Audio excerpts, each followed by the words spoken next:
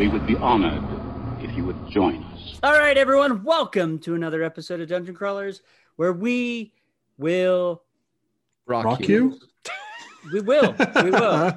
You know, that was perfect because I had stones falling upon me while working earlier today with Alton. We were just busily doing our thing, and stones were just tumbling down upon us. So, we will rock you is a good. It's a good way to start it. Yeah. And besides that, you normally see stones getting thrown at superheroes and stuff like that, which is very poignant for our topic. Now, just to be clear, before I have any fans out there sending me hate mail about how I'm trying to kill your beloved host, okay, let's be very clear. We're building a really cool project over at Mythos. Dan's been coming over to assist in building out one of our private gaming rooms, the tower. Truth. And these are not real rocks that are falling and harming your beloved redhead. He will still be here next week as long as he plays his cards right. Yes. No, it was foam. So it was foam to look like stones. But I have to joke with that because, everyone wants to be a superhero. Everyone wants to look like Superman, lifting rocks above their head and looking awesome. And then there's Dan, who just wants everybody to know he's stoned. Yep, I got stoned. But yes. But speaking of Mythos games, as everybody should know by this point, we've had our last number of episodes sponsored by Mythos Games. And I believe that we have a gift card or 2 gift cards to give away. I believe, Mr. Krebs, you've been taking a look at our Discord server, tabulating away. I really have. And we have a couple of fantastic participatory answers from our good friend, Dalbus Gumbledore. Come on down. You now win this week's gift card. And also, I have to do, by the way, Dalbus wins the gift card for a question we had 2 episodes ago. And that's my segue into my personal mea culpa. I forgot to unlock last week's question of the week. So I have repented of that. I have unlocked that question. This week, we will also post a second question for this week, and we will give away multiple prizes if you will answer both questions. So how did our friend, Mr. Dalbus Gumbledore, answer the questions regarding WandaVision? Was there one that particularly stood out to you? Yeah, so one of the questions we asked was, what franchise or book or film or universe would you like to see most if it was done in the WandaVision way, if it got the WandaVision treatment? And he came back with a Hulk series. Now, as a child, I grew up with the Lou Ferrigno series, the Bill Bixby series, and I remember as a kid loving that show. But we talked last week about the limitations of technology as it stood at that time.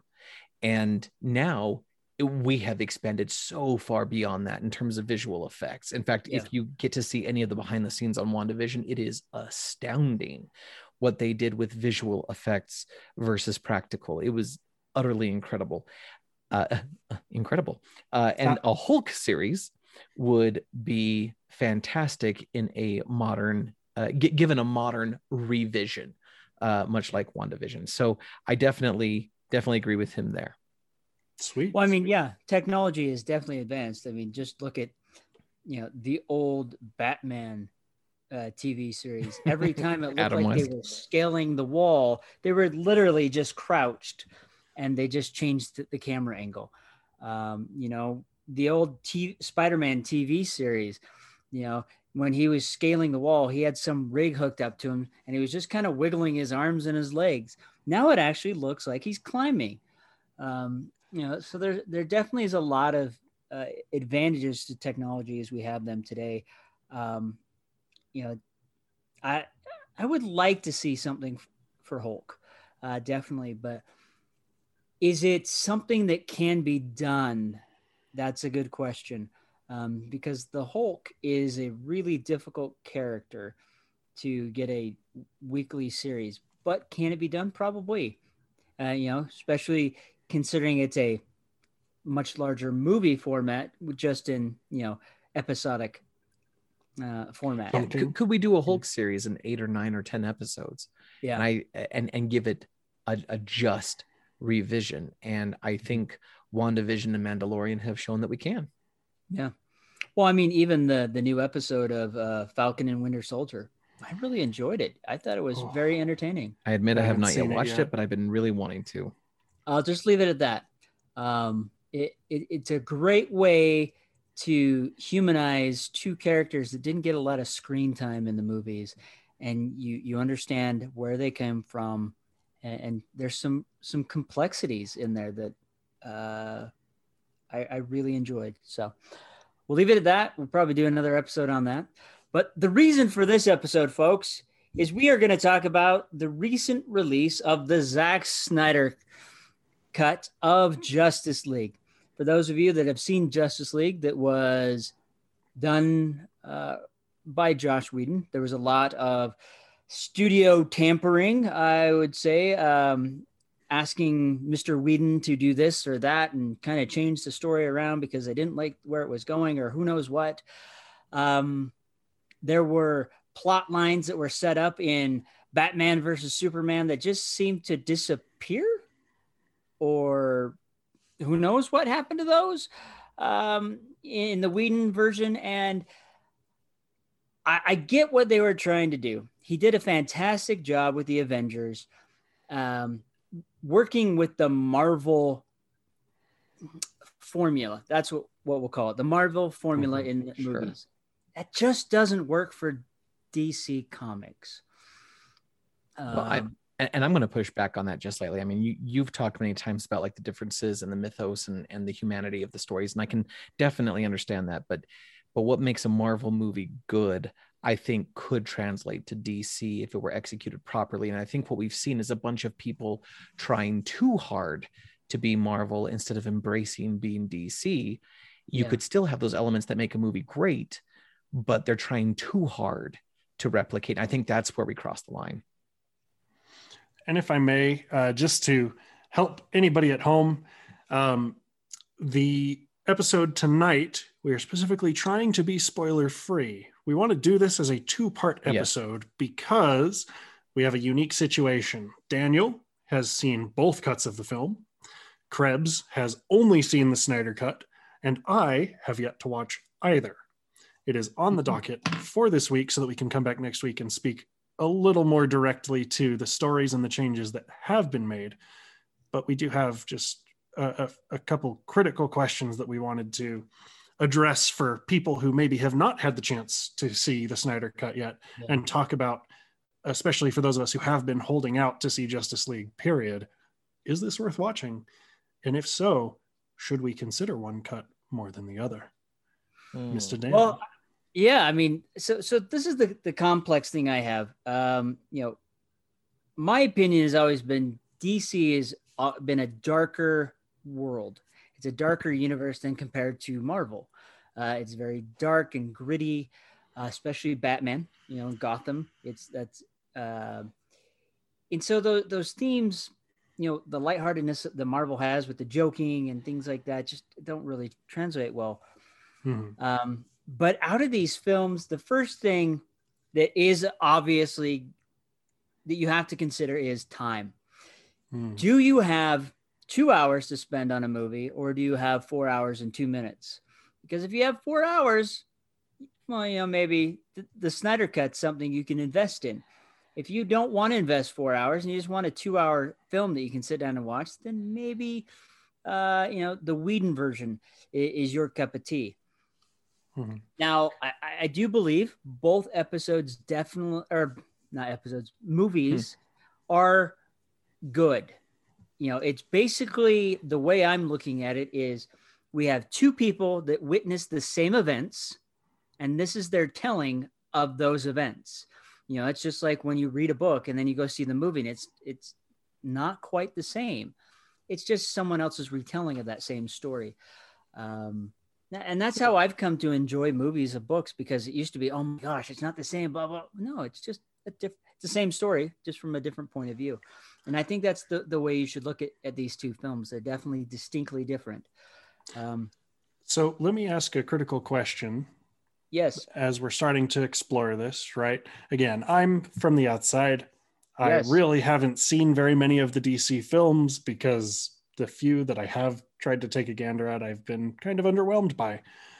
So the first question I have before approaching Justice League, period, whether it's the Snyder Cut or the Whedon Cut, what information or what films do I need to go through or understand before I approach Justice League? So if you're coming to Justice League, the movies you need to see would be Man of Steel and then Batman versus Superman. More pointedly, Batman versus Superman, because there are storylines that are in that movie that build up to this event. Most importantly, what happens at the end of Batman versus Superman correlates with Justice League. Without that movie, very particularly, you will be lost.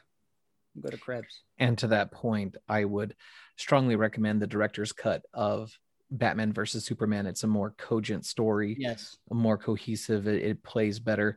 And for all the guff that the theatrical release received, the director's cut was a surprisingly excellent and enjoyable movie. I believe it's called the Ultimate Cut.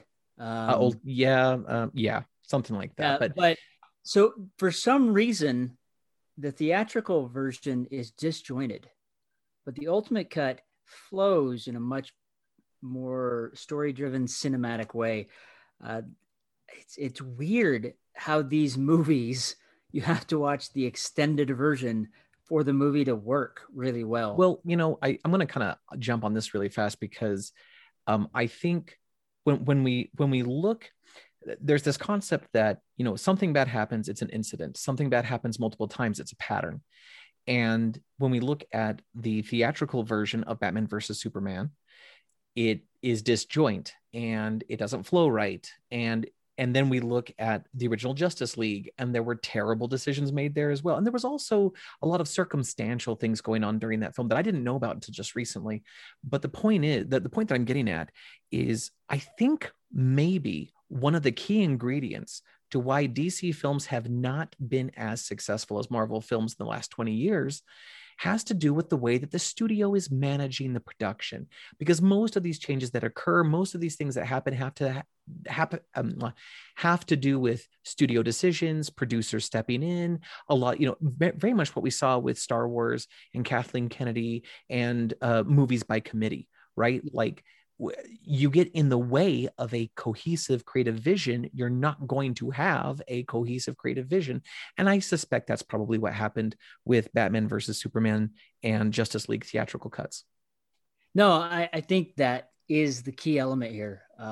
Really is there was a lot of studio tampering, I guess is what we can call it. Warner Brothers has owned the rights. Warner Brothers and DC are connected to the hips with these films, and they had some really good success early on with the Batman films with Michael Keaton, and then that really kind of fell apart. And I feel like we could look back at those films as like historical evidence that this has been happening, right? Yeah. When Tim Burton was given the keys to the kingdom, he did a great job at that time. Mm-hmm. Yeah, and then they brought in Joel Schumacher, which just, gave us bat nipples. And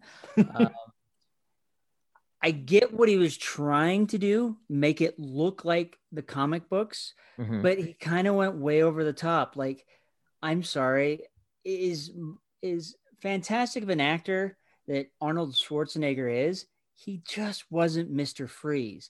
Mr. Freeze is a brilliant doctor. Very smart, and I don't get that from Arnold Schwarzenegger. Poison Ivy is a very beautiful, seductive woman. I'm sorry, but Uma Thurman just doesn't scream Poison Ivy to me.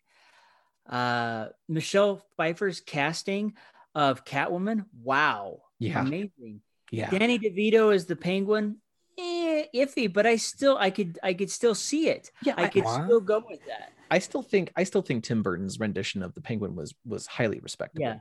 Yeah, and then Jim Carrey as the Riddler, no, let alone Tommy Lee Jones as Two-Face. I mean, we already saw Harvey Dent as Billy D. Williams in the early films, and then suddenly he's gone from an African American to a white guy. What? I mean, I mean, there was a lot of weirdness going on there.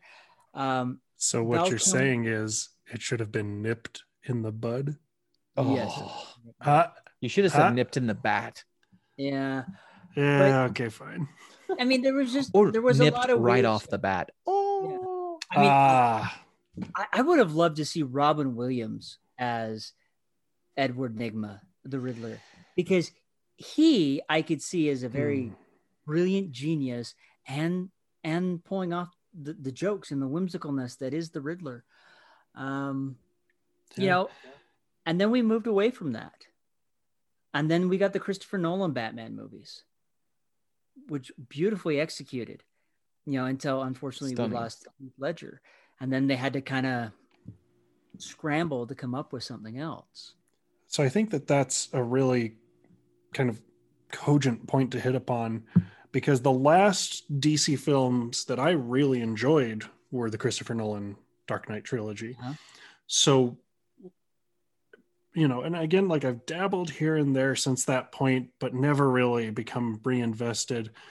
What do you feel is the biggest tonal shift from the Nolan trilogy to where we're at now with Justice League, whether that's the Joss Whedon cut or the Snyder cut? What's the critical difference? Krebs, any thoughts? For me, Christopher Nolan, the reason he is such a successful filmmaker is because he takes his time and he doesn't compromise on his vision. And I think part of that is because, you know, he's got Syncope as his like production house. And so he's basically a studio on his own in many ways. And Warner Brothers essentially licenses the characters to him and then lets him run free.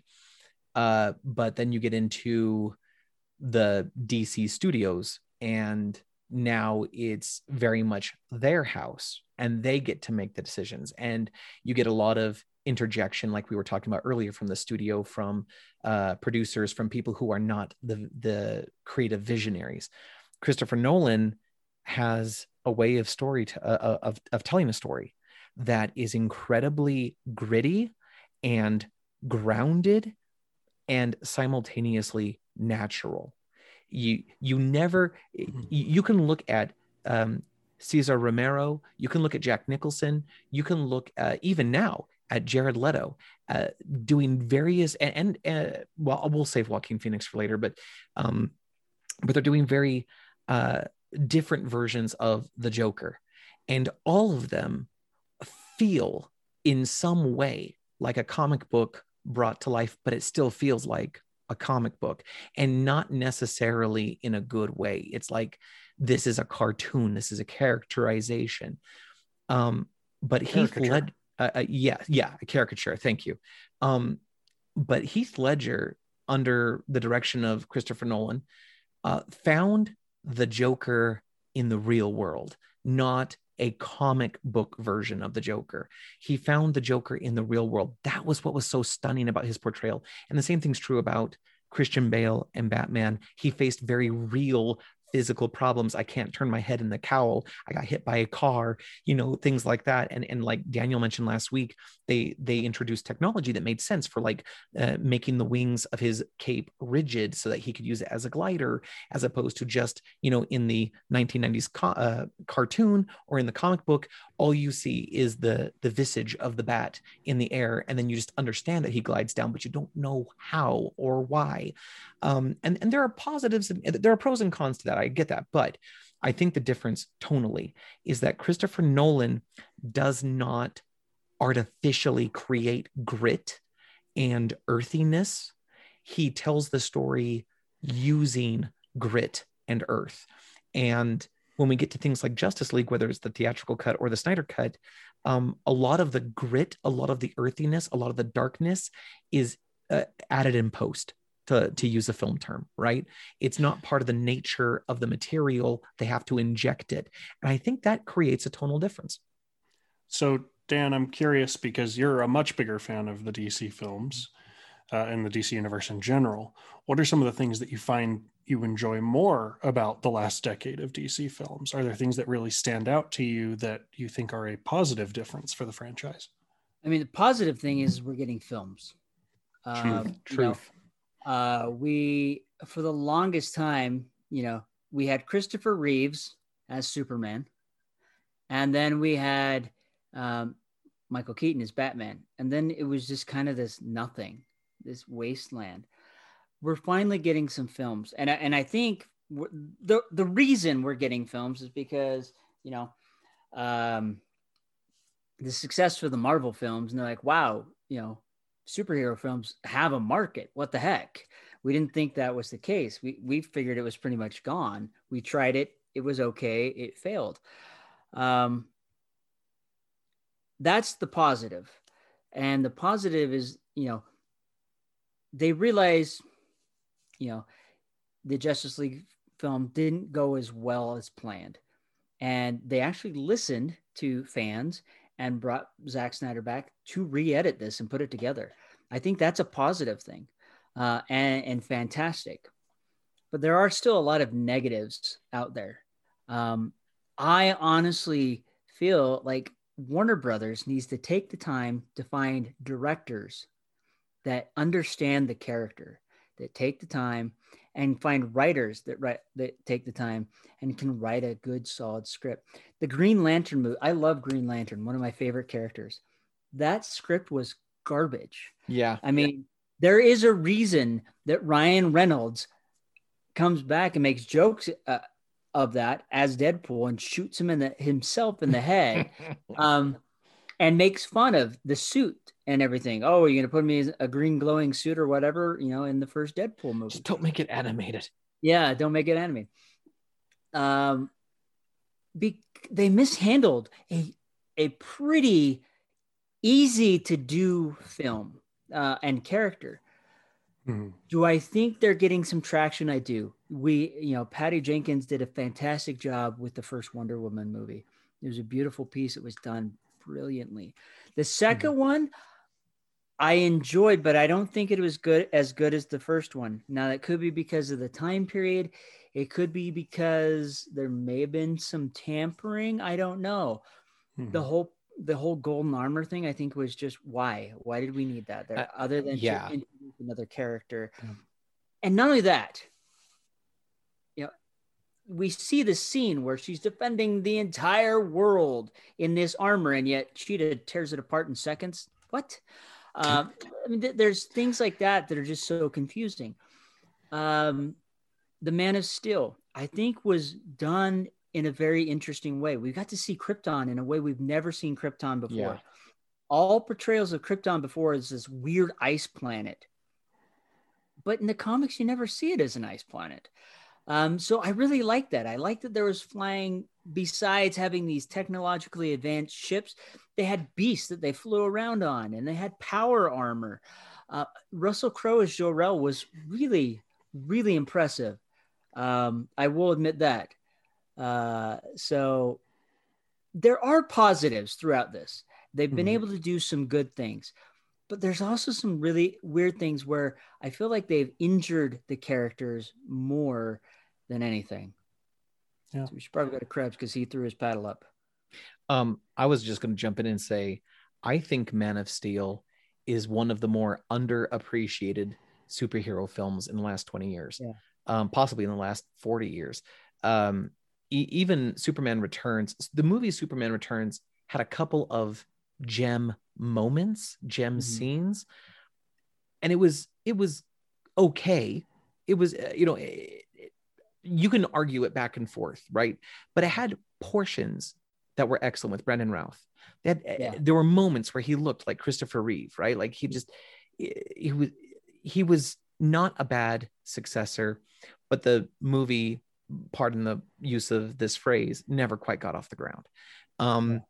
But Man of Steel was absolutely excellent, in my opinion, as someone who has appreciated and even loved Superman. I wouldn't say I'm a diehard Superman fan, but I would say that, like, as a child, the child within me is a Superman fan. And I thought Man of Steel was stellar in terms of the Superman universe of films.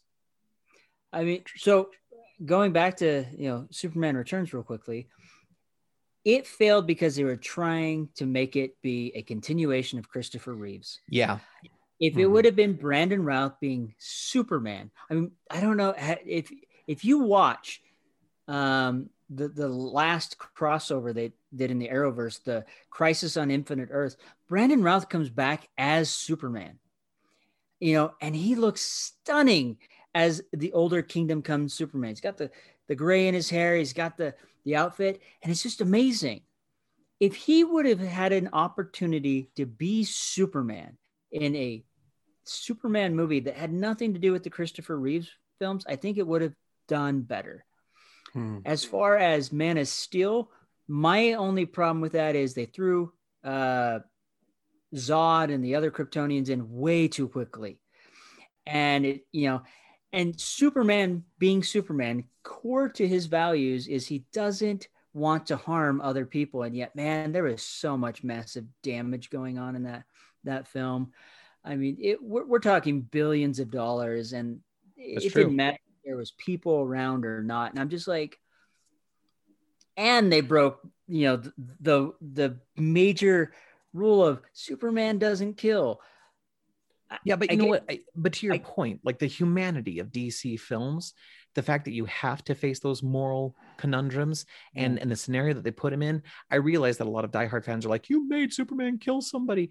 And I got to be honest with you, in a realistic setting where you've got godlike creatures fighting to destroy or to save, there's collateral damage of epic proportions.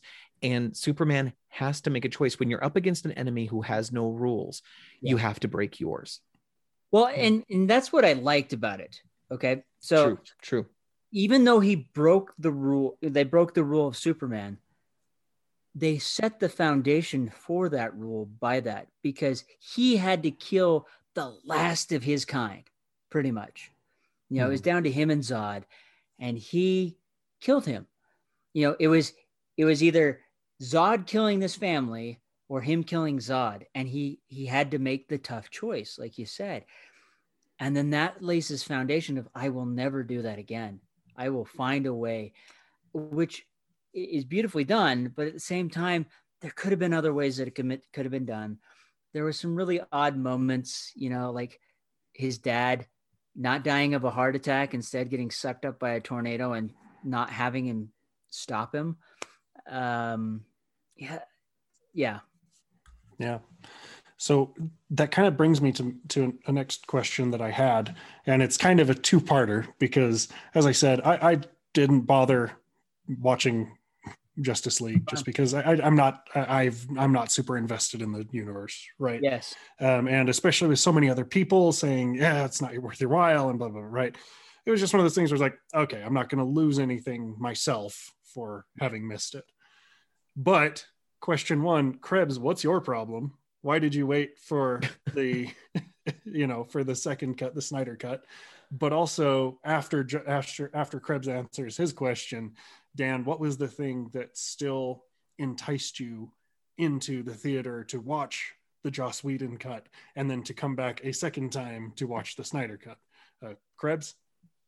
So much like what you were just prefacing, I had heard from reliable sources and people whose taste I appreciate and agree with most often.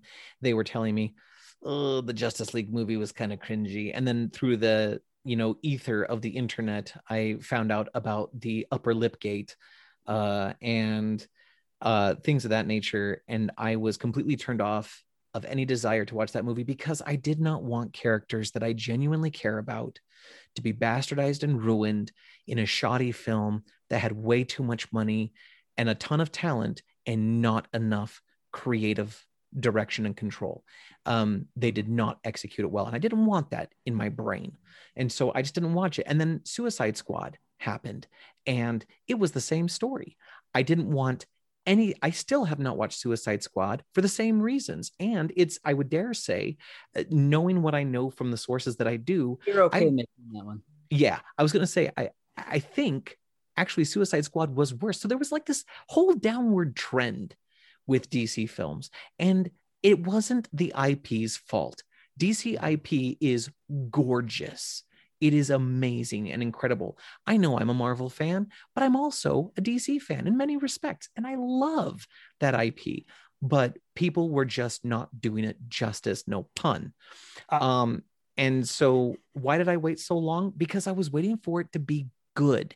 And when the Ultimate Cut came out for Batman versus Superman, which was actually quite some time ago, and I only recently watched it, I was told by those same sources who told me not to watch Batman versus Superman, to watch the Ultimate Cut because it was a redemptive version.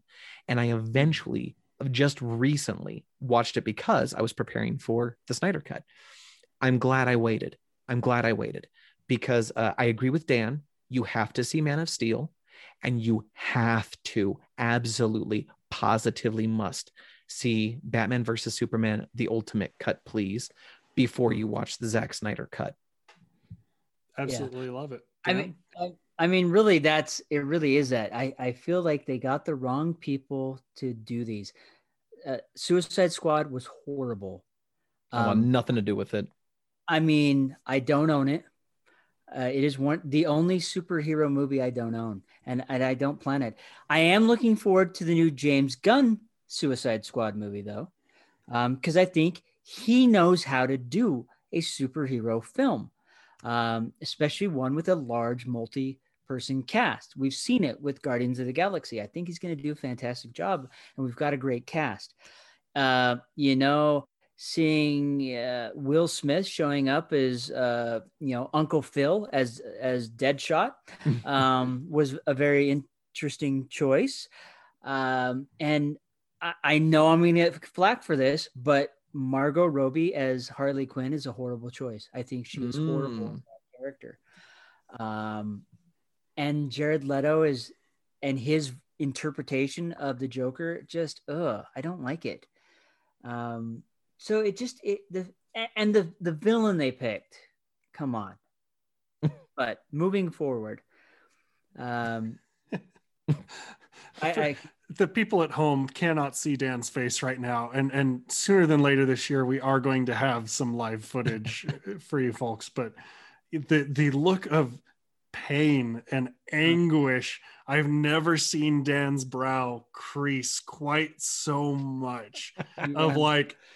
This is a bitter thing for me to say. I don't want to say it, but I have to say it. We are in Dan's wheelhouse here, no pun. Sorry. Yeah, when it comes to, they do a fantastic job when it comes to their TV series. Mm-hmm. DC has always been excellent when it comes to TV.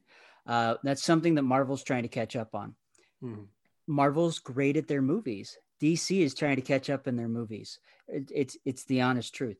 DC is fantastic with animated films. Man, oh my gosh, their animated stories are so great. They're fantastic. And because they're not limited like we are with film. And I think that's where a lot of their problem is with animation, they don't have those constraints. But they don't have those constraints now with technology. But for some reason, there's some mindset with the studio that gets stuck there, in my opinion. It's interesting that you bring that up, because it occurs to me, Marvel hasn't had a truly great animated series since the 1990s X-Men series. Not truly great. They've had good series, but not truly great. And you can look at like the DC animated films, and they are truly great films. They're animated and they're great films. And it's weird because I feel like they approach the animated storytelling with the gravitas that you would a live action film, but they approach the live action films with the silliness that you would a cartoon. Yeah. Yeah, I mean, well, I'll give Marvel credit for Planet Hulk. I think Planet Hulk is a fantastic animated movie that they put together. That's fair. But in sheer volume, I mean, you can look like the DC animated films that are truly great compared to the Marvels. Yeah. And they keep putting them out. Yeah. Yeah. So getting into the film, why did I go see the Whedon one? Because I wanted to see a Justice League movie. I mean, I've waited for so long to see a Justice League movie. You know, I have the comics. I've seen the animated films. I wanted to see this on the big screen with the cast that they had. And I went in, I watched it. I was, you know, it was okay. It was amazing. Did I walk out of there going, yes, this is what I've always wanted? No, I didn't walk out that way. Because I walked out going, so what happened to this thing that happened in Batman versus Superman? What happened to this part? What about this lead up? I'm really kind of confused. There's things missing here. And then, you know, then we got the Wonder Woman movie. Oh, okay, awesome. And then we got Aquaman, the Aquaman movie, which I enjoyed, but then I had even more questions about the Justice League movie because there was references to the Justice League movie, but there wasn't things that happened in that movie. And so I was just like, what happened here? Then watching the Zack Snyder cut, you see those moments. So before you pass judgment on the Snyder cut, I'm going to force everybody to hang on that bated breath for just a moment, because I have to ask Krebs, who has not seen the original cut, did you enjoy the Zack Snyder cut? Would you recommend that someone watches it? I enjoyed the Snyder cut. I would recommend. I would also throw in the caveat that not everything in the Snyder cut was flawless, but from what I understand, having not seen the theatrical version, it is a far superior rendition for sure. And while I think the movie it conflicts with the most is probably Aquaman. There are things about Aquaman, even down to Amber Heard's British accent in Justice League, that is absolutely absent in Aquaman. I feel like what, say it again? And her almost neon red hair. And her almost but Justice League, the Snyder Cut version, is a very desaturated, very dark movie in terms of color correction and grading. So I kind of dismissed that.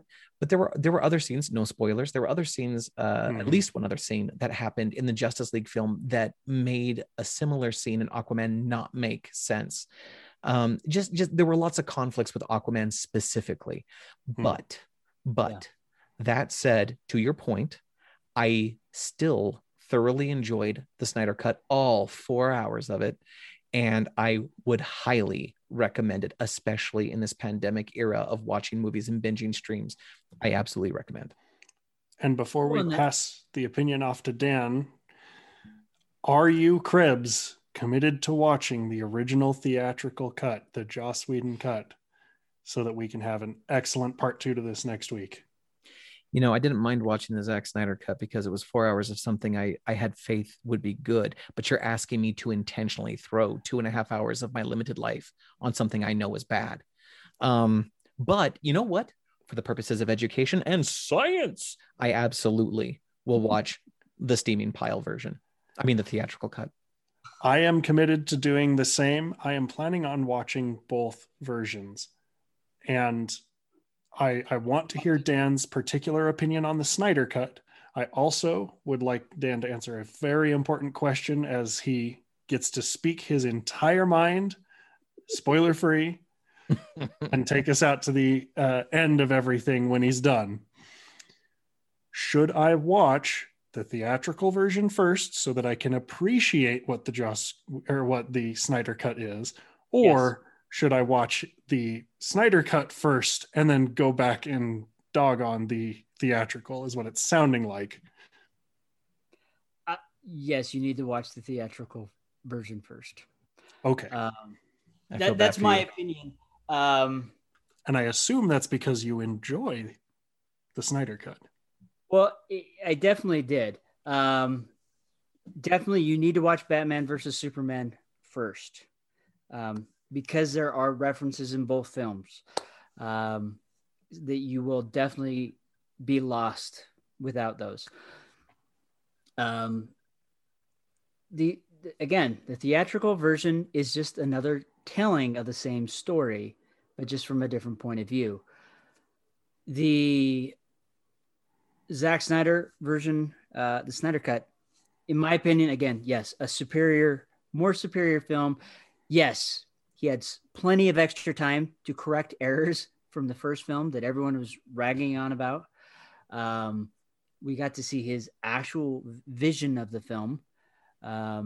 And we got to see more Batfleck. I mean, come on. I really wasn't certain I would like Ben Affleck's version of Bruce Wayne and Batman, but man, I wish there was more. I want a Batfleck film. I really do. I do. And not only that, I want another Justice League with this cast. That would be fantastic.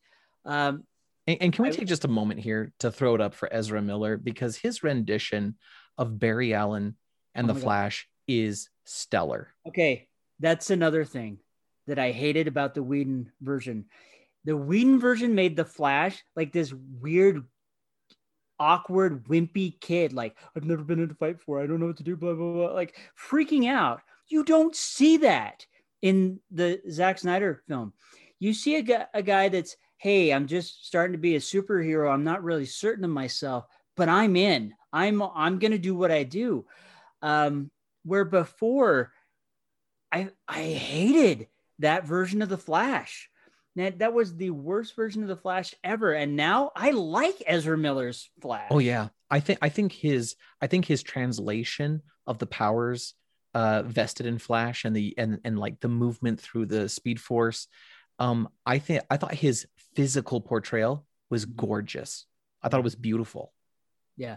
And even the introduction of Iris into this film, which wasn't in the previous film, is fantastic. So I would say if you were to watch film, you do need to see Batman versus Superman, the theatrical release, than the Zack Snyder one.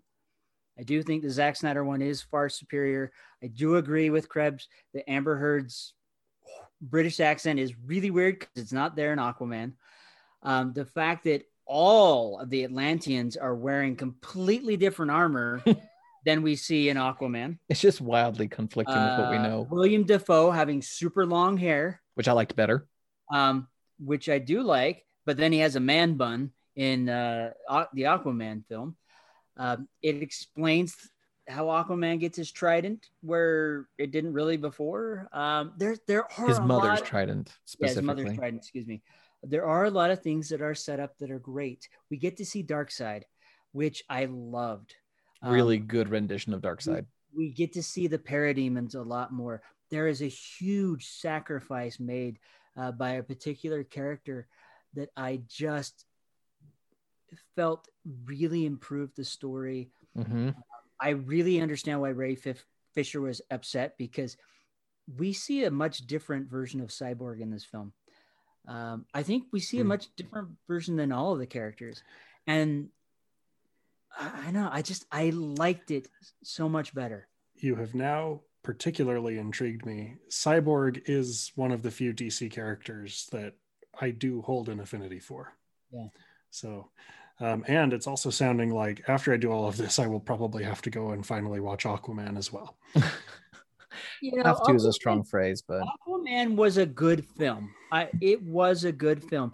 We finally get to see an Aquaman that looks like a freaking beast. Yeah. I mean, Aquaman has always been kind of this laughing joke of the Justice League, and you can't do that with Jason Momoa. I'm sorry.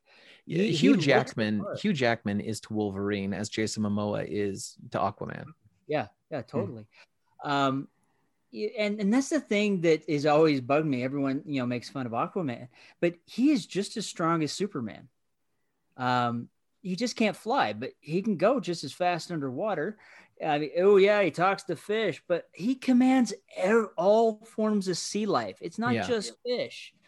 And we do see that in the Aquaman film quite a bit. So, but he's always drawn as some like beach bum You know, blonde hair, blue eyes, surfer dude. I thought the Aquaman movie was fun, but I often argue that of the pantheon of superhero films, it's the Fast and the Furious of superhuman films. It is. But is it the worst of all the DC films? No, still Green. It's still Green Lantern. Yeah, there's still Green Lantern. There's still Suicide Squad. And well, no, actually, you're right. Suicide Squad drops below Green Lantern. It does. Oh, so, yeah. That sounds like a thread to pick up on in part two. Yes. So definitely, we will continue this discussion, this debate, this whatever we want to call it, in the next episode. After all of us have seen it, I will probably have watched it a second time, and we'll go from there. So Beautiful. with that, we're done. We're done. We're out. That's it. That's it. All right. That's just about it. Okay. Well, with that said, folks, we're out of here. Make sure to log on to the Discord and answer the question, which cut was better and which one should be watched first if you're going to watch both. And remember, no matter whether you love this franchise or this cut or that cut, or whether you are one of the studio heads who stuck their fingers in or not, tell your story, whatever may come. And remember, even if it takes you like 5 years to tell your story, remember to always be epic and don't suck, Joss Whedon. Remember, the Force will be with you always.